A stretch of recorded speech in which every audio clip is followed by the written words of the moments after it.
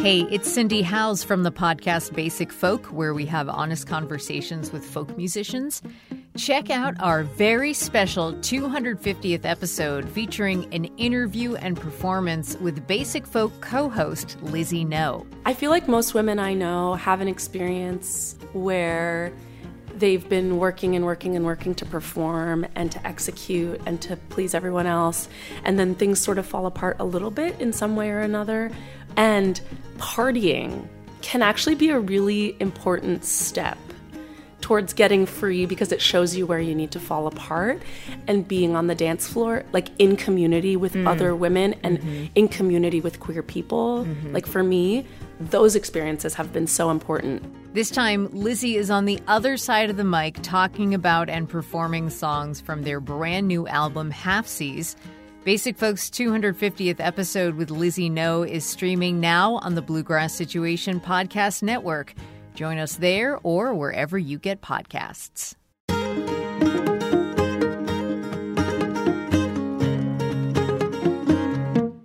Hi, and welcome to Basic Folk, where we have honest conversations with folk musicians. It's me, Cindy Howes. I host this podcast. Thanks a lot for finding us.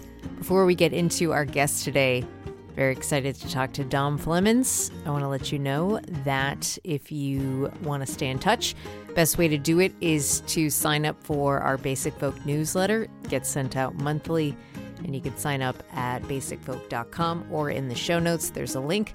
There's also a link to make a financial contribution. You can give $5 a month, get a Basic Folk beanie, which are handmade knitted beanies that my mom hand knits.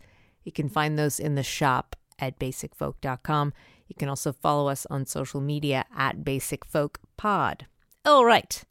Dr. Dom Flemons comes off as older than his 40 years, and I think it's because he seems like he is of a different era.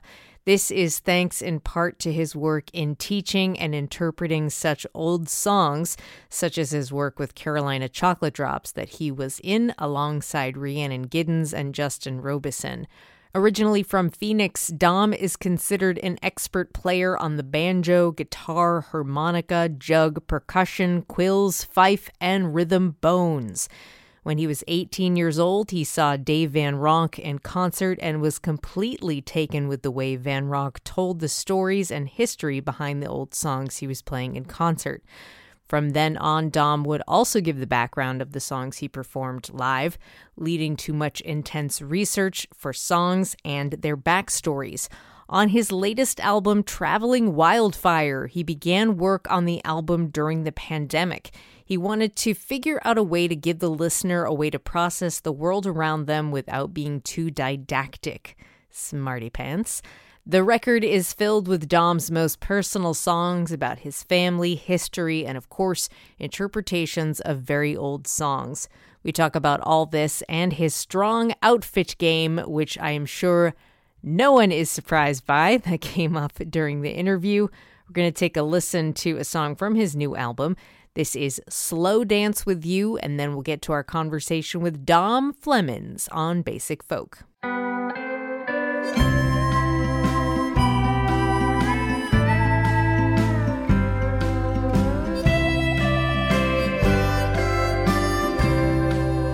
I wanna pull you close and slow dance with you, darling. I ain't the perfect man, but I see the sun's coming up and you're lovely wrapped in dawn. Darling, take my hand. Dr. Dom Flemons, thank you for joining me today. It's so nice to meet you. Absolutely, real pleasure. Thanks for having me on the program. Okay, so I was surprised to find out that you and I are the same age. I'm actually older than you. And I think it seems like it's because you seem like you're from a different era because of your work in teaching and interpreting such old songs.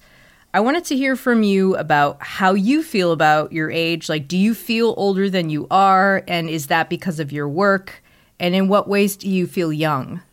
Oh, I mean, in my mind, I'm still just as young as I've always been, I started out to playing in shows and concerts back when I was 16, so I still think in the same way in a lot of ways, or at least I have the drive in my mind.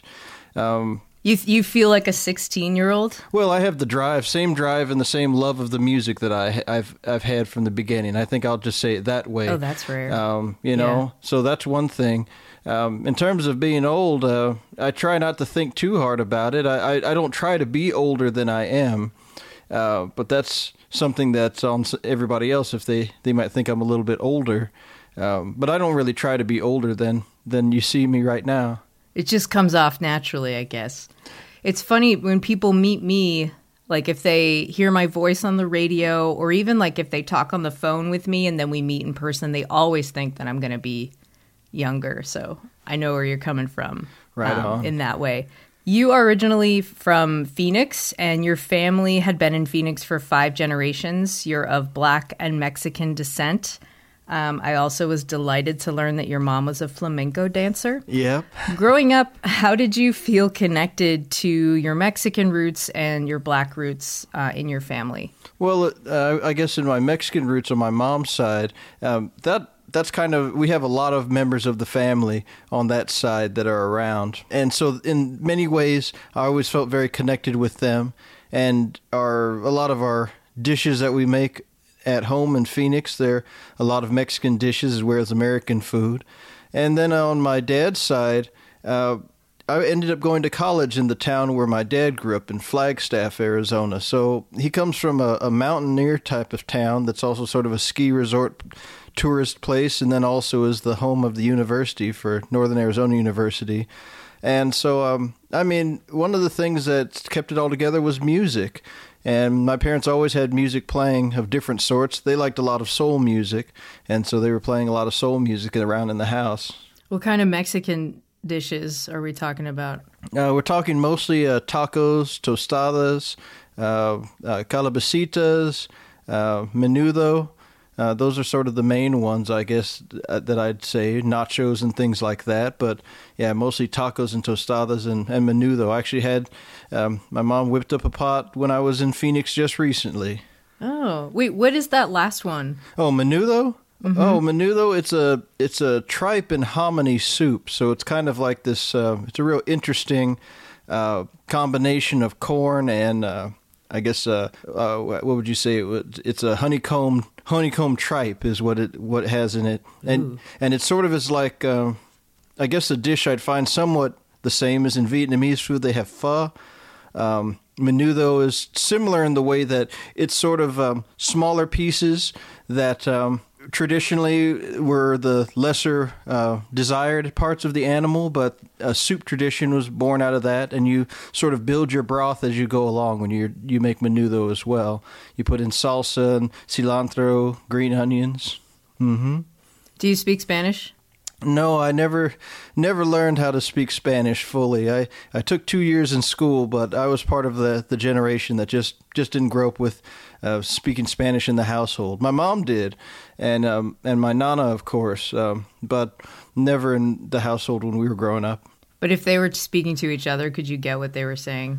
I can get around it. You know, I always had a lot of Mexican friends too. That when I go to their families' houses, they'd speak it. And then also once I studied Latin as well, I found that I was able to grasp a lot of the concepts around romantic languages in a certain way, since they all derive from the same root. Funny.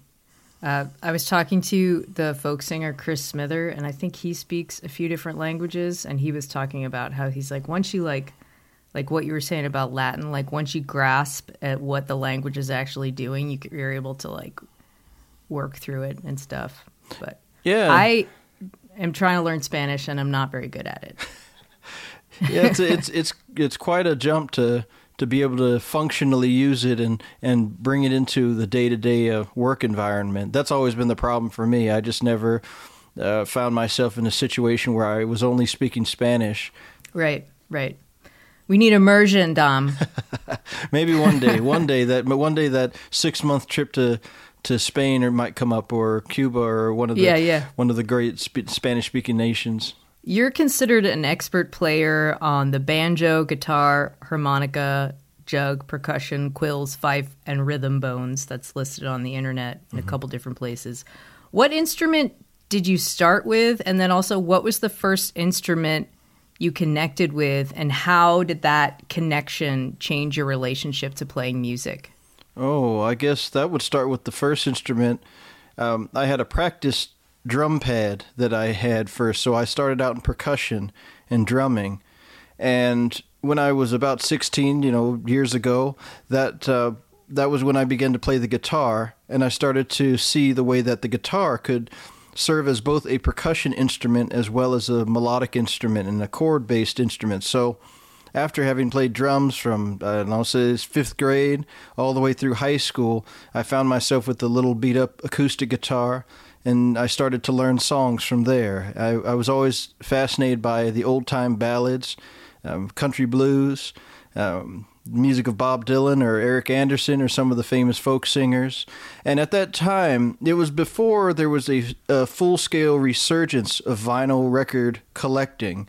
So a lot of my early experiences when it came to picking up music came from finding records in old junk stores or meeting people who knew the repertoire in one way or another. And Arizona is always a very transient town, especially when I was in Flagstaff. I came across a lot of different musicians who played in these different styles, and I would take my notes and try to do what I could to learn a little bit about them. Until 2005, and that was when I left Arizona after finishing college and started my musical career in earnest. You have a huge affinity for libraries, I feel. Oh, yeah. Especially when it comes to researching and discovering music. What has been your relationship to libraries, and how has that evolved? Well, the library is one of the great sources for source texts, of course, but also for music.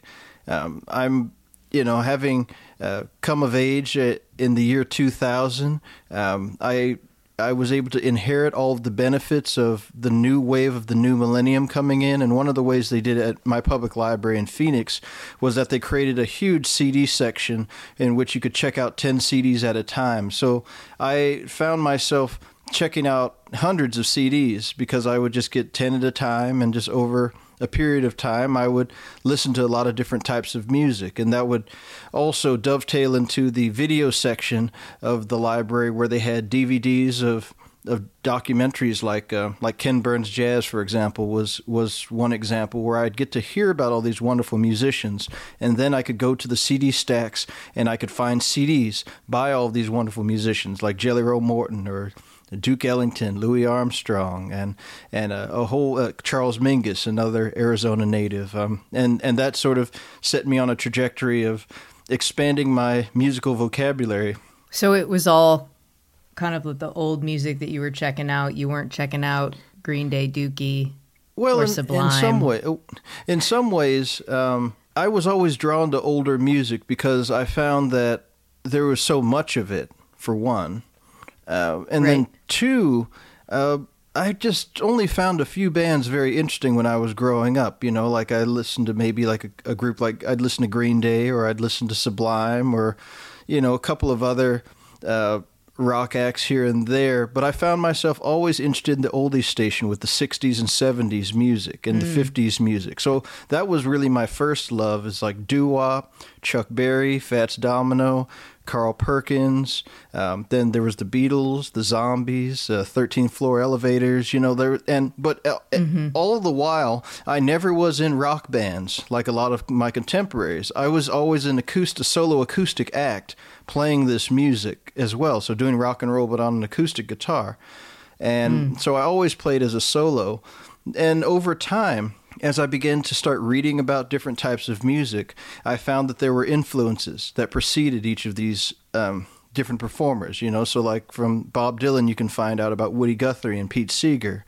You can find out about Bob Dylan's contemporaries like Phil Oakes or Tom Paxton or Eric Anderson. And so for me, it was a combination of first searching these albums out, and then also when the library couldn't provide what I wanted, I had to go to the local record stores, and I built a little network of record stores which I would always visit and see if I could find all of the records I was looking for. So just always had that love for music and the search for great music in my heart. Yeah, you are a very intense researcher, whether you're at the library, learning from a master player, digging through the record bin. How would you describe your research process? And then more importantly, where do you think your talent for acquiring knowledge came from? Well, I guess my method for research, it's a little different for every type of project I might be doing. Some projects require a full comprehensive search into all information about said subject. Like a few years back, I did an article called "Can You Blame Gus Cannon?" which was about the banjo player Gus Cannon. Did that for the Oxford American. And I was writing an article about a song that he had written that was satiring the very infamous meeting of Theodore Roosevelt and Booker T. Washington in the White House in 1900. And so for a article like that, I needed to find all recorded sources that I could find that talked about Booker T. Washington. Then I had to read bios of both of the gentlemen, Booker T. Washington as well as Theodore Roosevelt, and kind of see where the fact match against the fiction of the song. Would you read more than one bio, or just one each? I'll read as many as I can get my hands on if I got the time for it, But for me, there were a couple of great books that sort of touched upon the sort of journey that each of these gentlemen went down. And then, of course, I have to translate this from this historical event here into the satire that is the song "Can You Blame the Colored Man?" as recorded by Gus Cannon in 1927.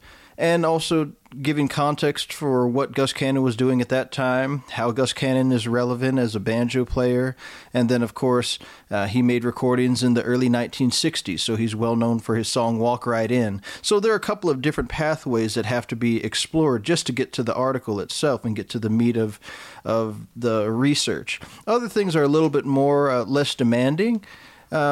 Such as a couple years back, I wrote an essay for Tyler Childers' album Long Violent History, and just being able to condense a lot of the history of black and white musical interchange in Kentucky in sort of a few words, like 1,000 words or so. That's a different type of research, because then I don't have to go quite into every single detail about said subject. In this one, it was Kentucky music, string band music, and how it connected with ragtime and blues. And that I can have an essay like that. Another one is the most recent, actually, is the album Birthright, a Black Roots Music Compendium, which came out on Concord Records. And so I did an essay for that. And how I wanted to approach that one was I wanted to give people a sense that for more than a century, we've had black music recordings available to us. First by folkloric means, and then later on through independent record labels who were willing to take non-commercial music and turn it into something that can be listened for posterity by future generations. So I really wanted to break away from what didn't happen and move it into a conversation of what has happened. And so for an essay like that, that was very important, because it's a wonderful 2-disc set, covers a lot of ground, and several generations, I'd say about 5 or 6 generations of people that were playing all of these songs, whether it be from Reverend Gary Davis, who was born in the late 1800s, to Cedric Burnside or myself, who were about the same age, and we inherited traditions. Compared to these earlier generations, they inherited a different part of the tradition. So just trying to tease those things out. That's where a lot of my research tends to focus on, is because in the 21st century, there are a lot of people who don't know the stories that were just being told in the atmosphere when I was starting out. Because when I became a professional, a lot of the folklorists and scholars and musicians that represented the 60s folk revival or 70s folk revival, they were all living, and they were all very active. And so I found that over time, there has to be someone who continues to tell the story no matter what, so that people can continue to sing or appreciate the songs.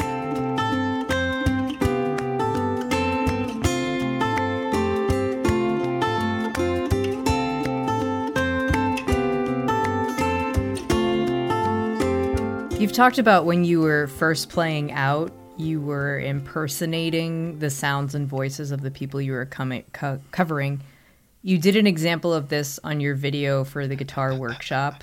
It's a real wild ride where you did imitations like all in a row. Bob Dylan, then Howlin' Wolf, then Charlie Patton. You are really awesome at impressions, which I feel like has to translate in other aspects of your life. But like, when did you realize your impression talent, and how did that ability help you eventually develop your own style?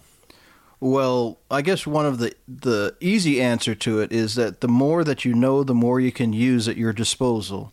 And so for me, music is a language, it's a vocabulary. And I think this also kind of falls into my own study as an English major and studying ancient literature and understanding that there are dialects and that there are turns of phrases that define literature. And then when we're talking about music making, there are moments like to have that sort of low voice, if you hear me howling, that's a distinctive sound that defines Howlin' Wolf's music. Beside him, the chords or the music or the rhythm, there's a uniqueness of the voice. And so I found that with most folk singers, they all had very distinctive voices. And that was one thing that drew me to every performer I've ever listened to, is they had a distinctive sounding voice.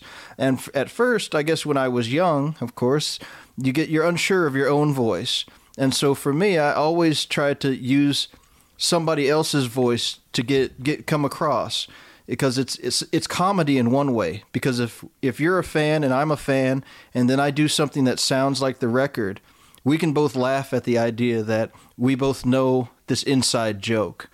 And so that was somewhere where I started, because of course I was playing in coffee houses where, as I always like to remind people, like students, is that where, at the coffee house or out on the street busking, nobody has to do anything for you, and no one has to care about the music you're playing. So you can play well, but you also must be compelling to the person you're trying to reach. And so part of the vocal impersonations, the vocal contortionism, grew out of that need to have a different way of performing that is separate from my own personal repertoire. It also made it more interesting for me, too, because I get to sing my favorite records. So it was also somewhat of a selfish venture, too, to be able to showcase for people something that was a part of my heart. I also was thinking about how you must crack up your daughter all the time. Like, you must be such a funny dad. I try my best. She loves her daddy, and so it's been good to now she's starting to be able to sit down and really we're able to really have story time now, and so I'm starting to get a chance to do some more of the reading and really getting a chance to have her participate. So she's funny. She cracks me up, though. She was she's if you can imagine, she knows about every word to the album Traveling Wildfire. And one of the things she did that cracked me up, that actually affected the way the record now sounds, is when I first started playing back Slow Dance With You. At the time she was about 4 years old, and she started singing that chorus in the back seat, and she almost had all of the words by the first time I played it. And I thought to myself, now if this little girl at 4 years old can almost recite this song, it's not only a brilliant song with a simple surface to it, but it has a beautiful little melody. I knew this had to be the very first song on the record. And so, yeah, she cracks me up all the time, though.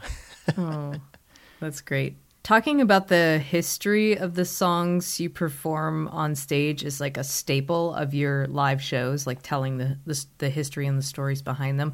This is something you were inspired to do after you saw Dave Van Ronk when you were 18 years old perform at a coffee house and were quite moved by his storytelling. Since then, you've incorporated that element into your sets. How do you see knowing the context of music enhancing to a listening experience? Well, sometimes songs can be elliptical. They don't have to be direct, and they can also talk about emotions without giving you a storyline from point A to B. And one of the things that I've always appreciated when I've heard live recordings of musicians is when they tell a little bit about the song. And they just tell you a little story. It doesn't have to be a lot necessarily, but it actually can really enhance the entire experience when you know that a song was written about a certain person or written about a certain time in one's life, or if it's a very poetic song, sometimes the artist can reveal, the extra secrets that the audience just has to wonder. Well, was he talking about this or was he talking about that?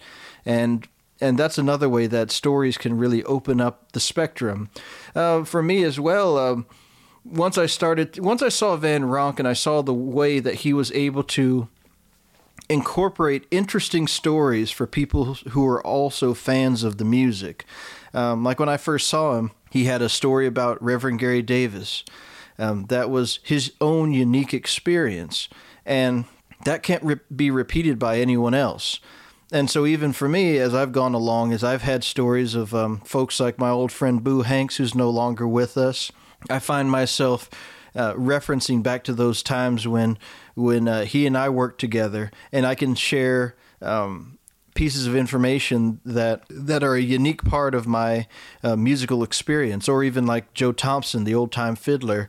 I was the one that drove him home after all of those gigs that we used to do way back. And so he and I just talked about any old thing. So there are a lot of conversations that I was able to bring up that went beyond the written material that I had read before meeting him. I'm specifically thinking of African Banjo Echoes in Appalachia by Dr. Cecilia Conway, or the Black Banjo Songsters of North Carolina and Virginia. Those two albums have a lot of information about Joe, but getting a chance to ride with him in the car, he told me about how he used to see Blind Boy Fuller at the tobacco auctions in Durham, North Carolina, and it was very much his own story telling a first-person account of seeing an old-time blues singer from the 1920s, and I mean that's sort of stuff you live to be able to hear those stories. Or or when it came to the album for Traveling Wildfire, he was the one that I asked him about the song "Tough Luck," because in the Black Banjo Songsters album, he mentioned the song Tough Luck in passing. And so I had a chance to ask Joe about it, and he kind of filled me in on a little bit of information on that song, which eventually, years later now, has made its way onto the new album. The way that you strum your guitar or your banjo, I feel like it's pretty unusual. Like your right hand, your strumming hand, almost like floats when you're doing the down and the up strums. I don't play guitar, by the way, but it seems like I'm watching something like pretty important and historical when I see you play an instrument, even the bones, the clacky bones. No one can see this, but I'm like making clam gestures with my hands. Anyways, what do you make of like the history in how you play an instrument? Well, one of the things I like to do is I like to think about what I know about the song and its time and its place and its space. And when you start to really think about it, again, thinking about music as a language or a vocabulary, once you begin to know about the time and the place a song was set, you can submerge your own ego into really helping the song come across better. In many ways, it's like how when people interpret Shakespeare, there are classes you can take to do that. My class for country blues was being in North Carolina and being out in the rural South, playing at people's feet. But there are ways that you can think about the song and trying to just serve the song to make it the best it can be. I mean, I commit to it. I don't assume that any of my songs sound too old-fashioned or old or non-relevant. So when I'm playing them, they're just as relevant now as they were sometimes 100 years ago. And so that's kind of the way I've always approached it, where I don't put a seed of doubt in the audience's mind about the relevance. In thinking about the time that you came of age, me as well, like in the 90s and early 2000s, and also in like your initial musical discovery period, and thinking of like when you were a teenager and pre-college, I imagine a lot of the artists that you were coming across were men. So when did you first come to realize the importance of and also the strife of women in music? That's a good question. Let me think. The first time I really started to think about women performers, I was actually watching a documentary film called Jazz on a Summer's Day, and there's a great performance by Dinah Washington and Anita Day on this film. And that was when I began to think about women musicians in the jazz field. I guess the first time I became aware of the strife came from one of my dear friends, Peggy Seeger, and her album Different Therefore Equal, which features the song I'm Gonna Be an Engineer. And once I heard that, I was... I felt like it was very important from that point on for me. What's the basis of that song? I'm Going to Be an Engineer basically runs through a single woman's life and the different ways that when she's born, she says, I'm going to be an engineer, like a train engineer. So she's walking around with her corduroys and has her engineer's hat on, but everybody says you can't because girls can't be engineers. So then she sort of lets everyone tell her how she should live her life. So she joins the typing pool, she then has a husband, then she has kids, and then all of a sudden, because of a recession, her husband gets laid off. And then now, at the last verse, she gets to be an engineer, just like she always wanted, but she then finds out she's not given equal pay. So then the boss says, I only hired you because I can't afford a man. And so she goes back through her whole life and says, I've heard all of these things, and but I'm gonna fight this not as I'm gonna fight it as a woman, not a lady, and fight it as an engineer. And so it sort of is a very it's a very uplifting story overall. And also she's playing great guitar on it, and lyrically, it's just a masterpiece of a song. But that was when I first became aware of some of the strife that that women have dealt with throughout time and history. And of course, the work of getting into the Beatles and John Lennon. And of course, I got into a lot of the solo work of John Lennon, which is very influenced by Yoko Ono's presence. And so songs like Mind Games, for example, are songs that I've always kept very close to me, especially when I think about love and partnership and the relationships of men and women. And of course, in my musical career, I've worked with a lot of women as well, always trying to push material. For example, like I've always been a fan of the vaudeville blues singers, Ma Rainey, Bessie Smith. Then, of course, there are the lesser knowns, which are like Alberta Hunter, Ethel Waters, Elza D. Robinson is one of my favorites with a really snappy name too, and all of these women recorded between 1920 and 1925, and nobody covers any of this material. And so even in my own work in the Chocolate Drops, a lot of that vaudeville blues that we were able to get through, Rhiannon would record a couple of those songs, but those were things I was always pushing, and I still push them for any time someone wants a great song. I read a bit about, is it Sule Greg Wilson? Is that how you say his name? Oh yeah, Sule Greg Wilson, that's right. Sule Greg Wilson, a percussionist, banjo player, and folklorist that you met in Flagstaff. And he became a mentor to you. You were in Sankofa Strings together, along with Rhiannon Giddens. Mm-hmm. Can you talk about the importance of mentorship in your life, and then also what have you learned about being a mentor? Well, mentorship is a wonderful. It's a wonderful part of a musician's development, because you're able to sort of take the pressure off of your own self. Singer-songwriters, it's a very introspective process. It's a very in your head sort of phenomenon to write the songs. But with mentorship, especially when doing traditional music, it's great because you get a chance to connect with people on the songs. And with traditional music, one of the things I liked about it was it had no instant gratification. You had to wait until you got it right. And you only knew that you got it right when your mentor would finally say, "You've got it," and you just have to wait for that time. And sometimes it can be an excessively long period where you're just struggling. Sounds like from experience you know that. Well, yeah, I had never played clawhammer banjo before I left Arizona. I had developed a style of banjo playing that was my own. But when I went to North Carolina, I had to learn how to do clawhammer, and it required a whole different set of muscles to play in the clawhammer style. It's part of the reason why my guitar style has so many flips and turns, is because I'm using guitar techniques as well as banjo techniques that are different from bluegrass banjo, also old-time clawhammer banjo. But when I met Sule Greg Wilson back in Arizona, he was looking for black banjo players to be a part of the event, the Black Banjo Gathering, that happened in 2005.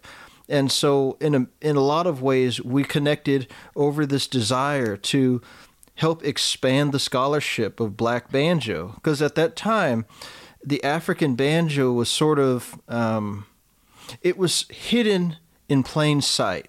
No one had ever 100% denied that there was an African banjo tradition or a Caribbean banjo tradition.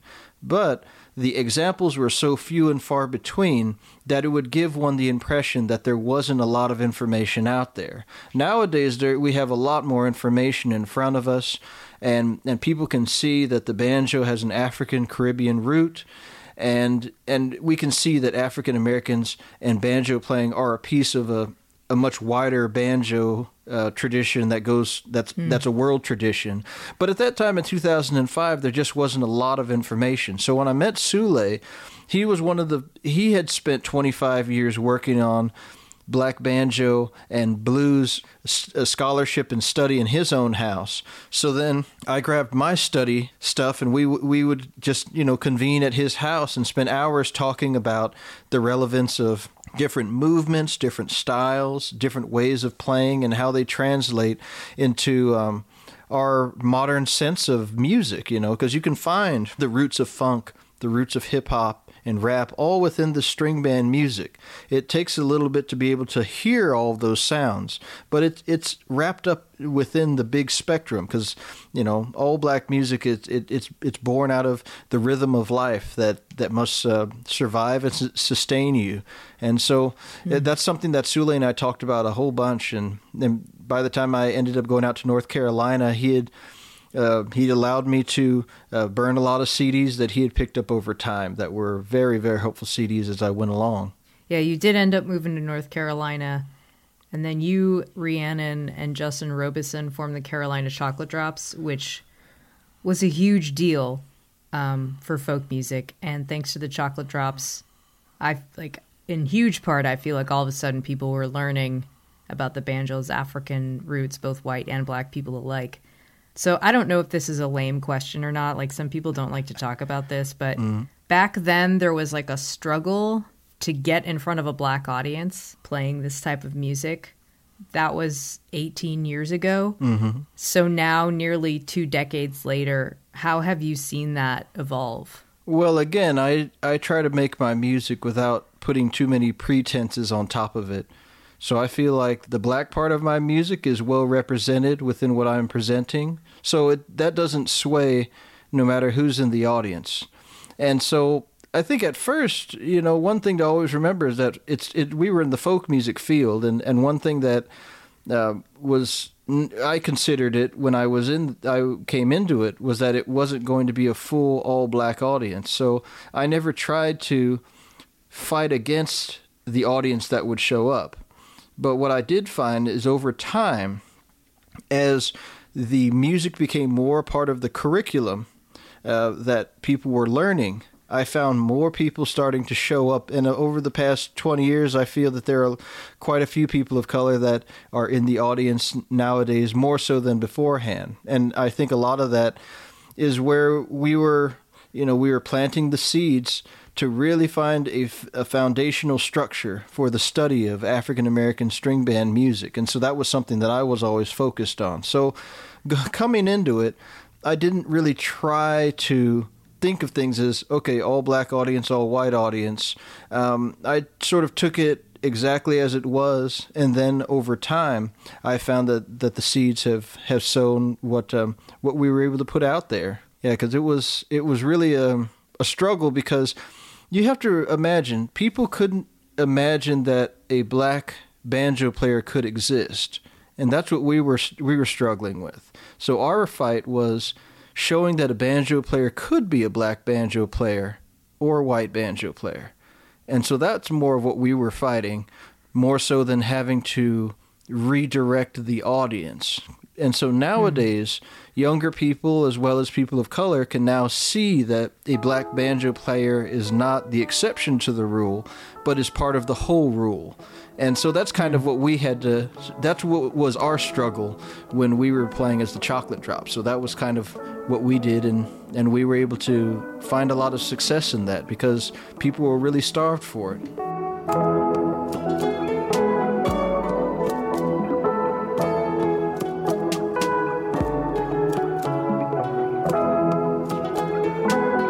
You are famously known as the American songster, and I read this on one of your Facebook comments that you're always glad to tell the history of the music that your repertoire covers. However, Dom, I wonder if it's hard to be a black man talking about this history. So I'm thinking of your contributions to that viral video about Lil Nas X getting taken off the country music charts because it wasn't considered quote-unquote country music. So, how protective are you of this knowledge, and how protective are you of yourself when sharing context for such hotly contested debates? Well, at the end of the day, the facts speak for themselves, and so I keep that in mind whenever I come into play in any situation. Also, I try to make sure not to just jump into situations that I may not know about, because that's also a thing, too, is that you can believe something about music, but sometimes your belief, which could be from hearsay or from things that you've heard, may not be the full truth. And so I've always tried to make sure that whatever I'm commenting on, I'm telling the whole truth and nothing but the truth. And that served me well in that way. When it came to Lil Nas X, I found it to be the beginning of a interesting phenomenon that came on with the rebirth of the black cowboy in popular culture.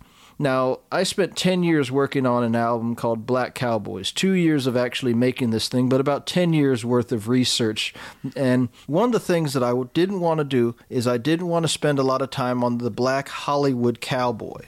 I have a couple of references in the liner notes, but I wanted to focus on the working class cowboys and the history of the migration of black people after slavery going into the 1960s, because I felt like many people have an uncle, an aunt, a grandparent, or a great-grandparent who understood this whole history, and I wanted to sort of invigorate that aspect of black culture, because I felt like it was just right below the level, the level of consciousness for a lot of people.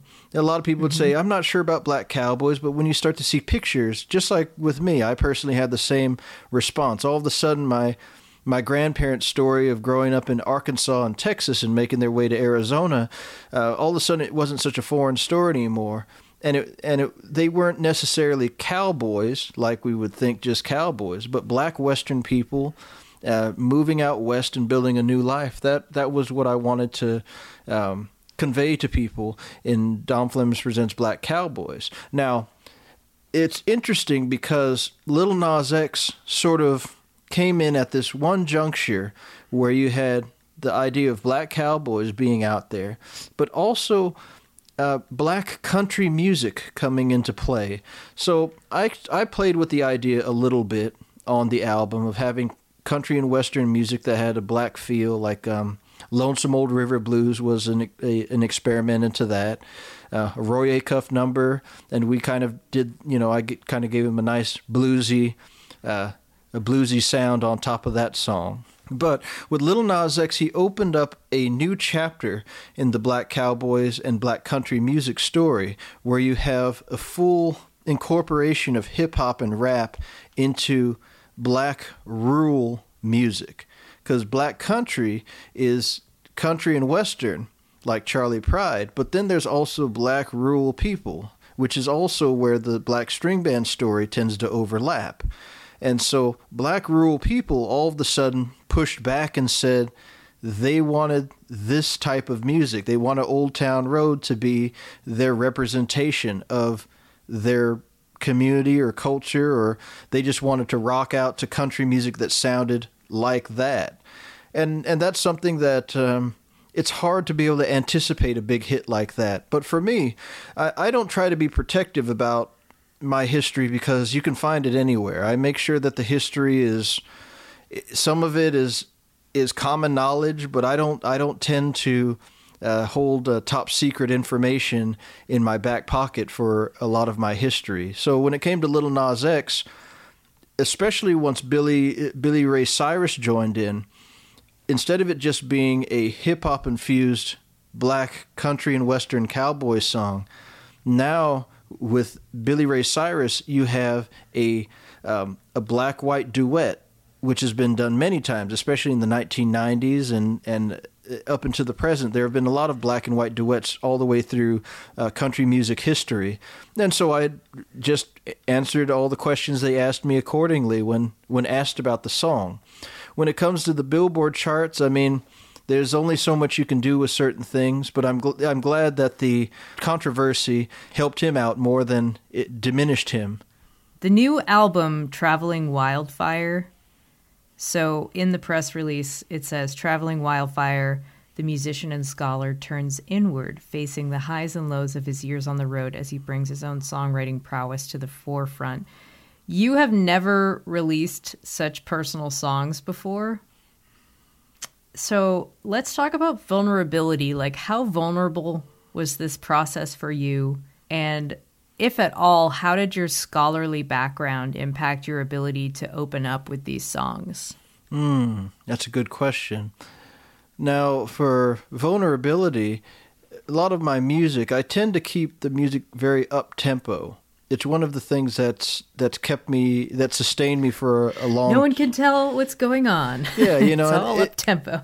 Yeah, and that's one of the things is over the past several years, you know, I'm in a specialized type of music that I'm going against the dance music of the day. So up-tempo is a way that it's very easy to be able to just let an album just fly right by you. And so that's what I've done for the past couple of records. For this one, I started reaching into my old notebooks to see if there were songs that I had written that could use a revamp, because I've put out so many albums now. I just wanted to do something and say, I'm not going to try to do anything too structured. I'm not going to try to do anything conceptual like Black Cowboys. But I want to reach into my own heart about it. And so like a song like Slow Dance With You, I had written that one quite a few years ago. And I always thought it was a good country number, but I had never had a moment in which to play it on stage. Because, of course, when playing old-timey music, the audience also would like you to stay in playing old-timey music. So a song like Slow Dance With You never felt appropriate in my shows. And so I finally pulled that one out. And then another song, let's say like It's Cold Inside. That's another one. I was in a kind of a rough spot when I did that one. I had just left the group there, and I had my first marriage broke up. I was in a real tough spot when it came to how I was living, and that one I wrote sort of within that period, and I sort of just set it in the notebook because I didn't want to get too far down into the deep dungeon of my heart, not at that time. And so when I was doing Traveling Wildfire, it seemed like a proper song, and I wanted to be able to give it a new life and a new approach. And then also, these two songs probably wouldn't have made it onto the record if the pandemic hadn't come in the way it had and hadn't extended out so long. Because I started to checking in with friends of mine, and I started to see that they were all having a tough time too, and that the past couple of years were really rough for everybody. And so I found It's Cold Inside sort of took a sort of a different turn when I started to think of the lyrics again, because it to me related to a lot of people who are out there in the world that were having a tough time. They're holding face, but at the same time still having a rough time. So there was stuff like that. I did write one song to my wife, Dark Beauty, and I wanted it to be somewhat of a sequel to Black Cowboys in a way. Like the song Black Woman starts off the Black Cowboys album, and I kind of wanted to do a sequel to it, and also delve into the futuristic cowboy stuff that I didn't really focus on my album Black Cowboys. So that's where stuff like Nobody Wrote It Down, and then also Saddle It Around sort of fell into play on those particular songs. Okay, I have a question about Nobody Wrote It Down. That song finds you studying the genealogy of Black migration and movement, from slavery to the Buffalo Soldiers, Pony Express riders, cowboys, and Pullman porters on trains. And in that essay that you wrote for Tyler, you said one of the most amazing aspects of learning traditional Southern string band music is that in the most ideal situation, it is not written down. Mm-hmm. It is played until it is correct. Interesting juxtaposition. So in thinking about that, what is your perspective on what got written down versus what didn't get written down? Oh, well, I mean, not enough got written down. You'll find, no matter what, not enough was ever written down. And that's one of the sad things that you find, is that for whatever reason, sometimes it's not even malicious. It's even stuff isn't written down because the materials and the knowledge nor the forethought to capture things for posterity just weren't there, And that's one of the things that makes that song Nobody Wrote It Down so interesting, is that it just captures just a little glimpse. And that's one of the things that made that so intriguing in the songwriting process with Carl Gustafson and Billy Branch, who co-wrote the song with me, is that it just gives you just a little taste, and even the Pullman porter, I mean, he's saving a woman where the boiler blows and there's fire that's coming at her, and then it turns into this really action-packed sequence that nobody wrote down, and it just sort of settles itself into that. When it came to the Tyler record, one of the things that was so amazing to witness was that Tyler Childers hadn't been playing the fiddle all that long when he started that album. He had only been playing for about half a year, because I believe he had a collarbone injury or something, and that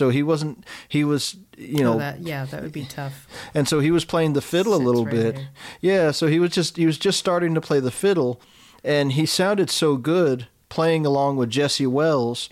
That was one of the reasons I ended up writing that line, is because if I didn't tell you he was a beginning fiddler, that album would give you no indication that he was still very new to the fiddle. Because it sounds correct. It sounds like it's powerful music no matter what. And so that's one of the things that makes string band music so exciting in many ways, is because it's a democratic music. And also, you can have a musician who is very good at just a few things, and they can make a whole world of music out of just a few simple tricks, or a few simple licks that are, when well placed, make all the difference. You began working on the album Traveling Wildfire during the pandemic, and you wanted to figure out a way to give the listener a way to process the world around them without being too didactic. Very good vocabulary word. Dom, you are a very, very smart person, and I'm wondering how hard it is for you to have your brain and have the knowledge you have while still being accessible to others. Well, always, let me think how to say this. Because I started out busking on the streets before I had my full education and everything like that, I'm always reminded of the humbleness of connecting to people on the street. and meeting people eye to eye right at the ground level. So I've never lost that whenever I've gone out into any musical venture. And so I try to keep that in mind when I meet anybody, whether it's someone that's way famous, way more famous than me, or if it's someone that is just a person that's walking up and saying hello. I try to at least be conscious of what a human being, how they would like to be treated. And, it's just the golden rule in that way. I also take a step back in a lot of conversations because I want to hear what other people have to say. And sometimes it can be easy to overrule a conversation if you just spout off everything that you've done, or you try to get everything said that you've ever done leading up to it. Or you're like the actually guy. Actually? Exactly. Yeah. And I just have always tried to not really be that type of guy, just because, that's just my personality. But also, I like giving everybody else the floor. That's also, when you see me collaborating with other musicians, I do that too. I let them have their time, and I get my time, and I always try to be real democratic about that stuff. How do you say your wife's name? Oh, Vania. Vania Kennard. Yeah, that's it. You have such an adorable family, and she plays a big role in the behind the scenes of your music. She's also co-hosting with you on your radio show. She seems really rad. What's it been like to incorporate her into the business side of your career? Well, it's been great. I'll say it that way in a single word. But when I met her, funny enough, we met at Millennium Center, the Millennium Stage over at Washington, D.C. at a Leadbelly tribute concert. And she didn't really know much about Leadbelly, and I was the one who was hosting the program. And of all people, the headliner that night was Robert Plant and Alison Krauss. And so Robert Plant invited everybody out to dinner. And then I happened to meet Vania at the dinner table. Met her at the dinner table. And we exchanged numbers. And then we went out on a date a couple weeks afterward. And it was just love at first sight, And also, she comes from a very strong political background. She was working as a part of Barack Obama's presidential campaign in 2012, and has done a lot of really amazing work with in her capacity for her job. And so when she told me the type of work she was doing, and she was thinking about getting out of politics, I told her that she should just come on the road with me. I said, you're not going to make the same type of money, but you'll at least get to travel the world. And so she said Have yes. Have you considered folk music? Yeah, so she said yes. Again, the first time I had her over, she asked me, she said, would you like me to help you organize your records? And I said, yes, this is it. This is it. And she's great when it comes to co-hosting the radio show as well. She's bringing a great perspective in. Also on Traveling Wildfire, she helped curate the design of the album. We had a wonderful artist, Marina Martinez, working on the album art, and Vania was helping guide the way we focused on the way that the product would come out all together. And then, of course, she's in the moon, so you get to see her in the moon. Oh, I was wondering who was in the moon. Oh, yeah. I love it. And yeah, that's a beautiful wet plate collodion tintype we have of her, and we imposed it into the moon. So I'm actually singing to her on the album cover. Stop it. That's so cute. Okay, the Dom Flemons imagery is strong. The outfits, and I would say even your speaking voice, are quite striking. What has been the evolution of your presentation, your style of dress, and your style of speaking, and then how did you land on what you landed on?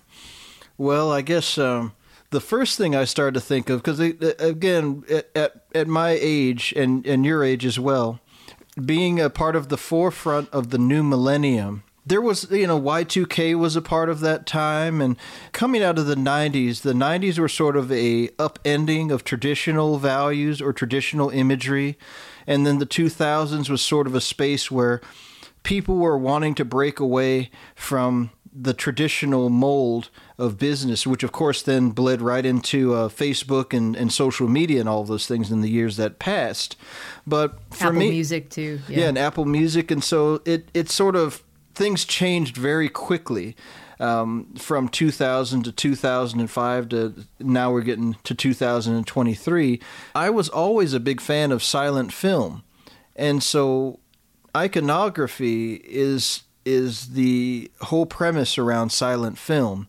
And I particularly was a fan of Charlie Chaplin and Buster Keaton, Fritz Lang, and his movies like Metropolis and all of those old silent films. So I was always drawn to that sort of imagery. And when I began to learn the music of the 1920s and 30s, I started to try to juxtapose those images next to each other so that you could find a distinctive look or a distinctive feature that would define what I was presenting. Just like Charlie Chaplin was the Little Tramp. And even if you've never heard of who Charlie Chaplin is or the Little Tramp, if you've seen that little character, he's so distinctive with the little coat and the hat and the little mustache and the cane. Or there was another guy, Harold Lloyd, who had a big hat kind of like the one that I wear and big round glasses. And that was sort of that was something that I found very appealing. And as I began to read about these directors, they began to talk about the way that at the time you had to have one distinctive feature that everybody could catch on to, and it would come back again and again. And so for me, it was plaid shirts, and then I ended up putting these suspenders on as a way to be able to just accentuate the color.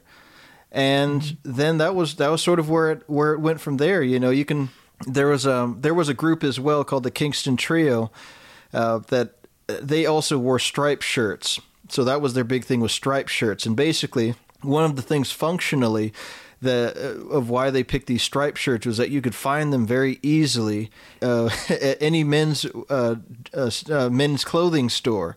And the same thing with the plaid. I can find these at any clothing store. So they have some outrageous colors, and I've experimented with those colors for quite a while, because I never was much of a guy to wear a three-piece suit, nor was I the Hawaiian shirt guy or the or the Chuck Berry shirt. You'll have to look up Chuck Berry in the 70s, but the Chuck Berry shirt, I never could pull off the real outrageous shirts. So this was kind of where I landed here. Do you do your own you do your own shopping and styling? So you've done it all. Oh yeah, absolutely. And even my hat,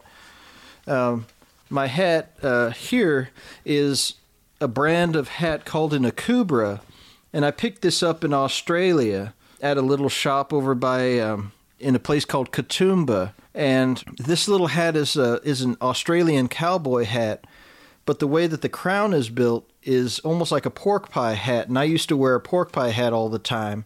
And I realized when I found this Akubra hat, I knew that it'd be a very unique piece of my regalia, but also it also is a symbol of where I've gone, having gone to Malaysia and Australia and all over the world performing the music. It also gives me just a little piece of that traveling. It'd probably be fun to go shopping with, like vintage store shopping with you, yeah. Or all around the world, you and Vania. Oh yeah, that'd be wonderful. We'll have to get the funding on that one together. Okay, great. You write a grant. Yeah. Shopping trip with Cindy from Basic Folk.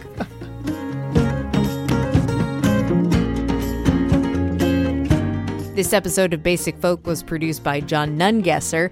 Alex Stanton composes our music. Basic Folk is on the Bluegrass Situation Podcast Network. You can find all of our episodes there, wherever you get podcasts. You can search for us on the SiriusXM app under Basic Folk, or you can check out our website, basicfolk.com. Thanks for listening. Talk to you next time. Bye.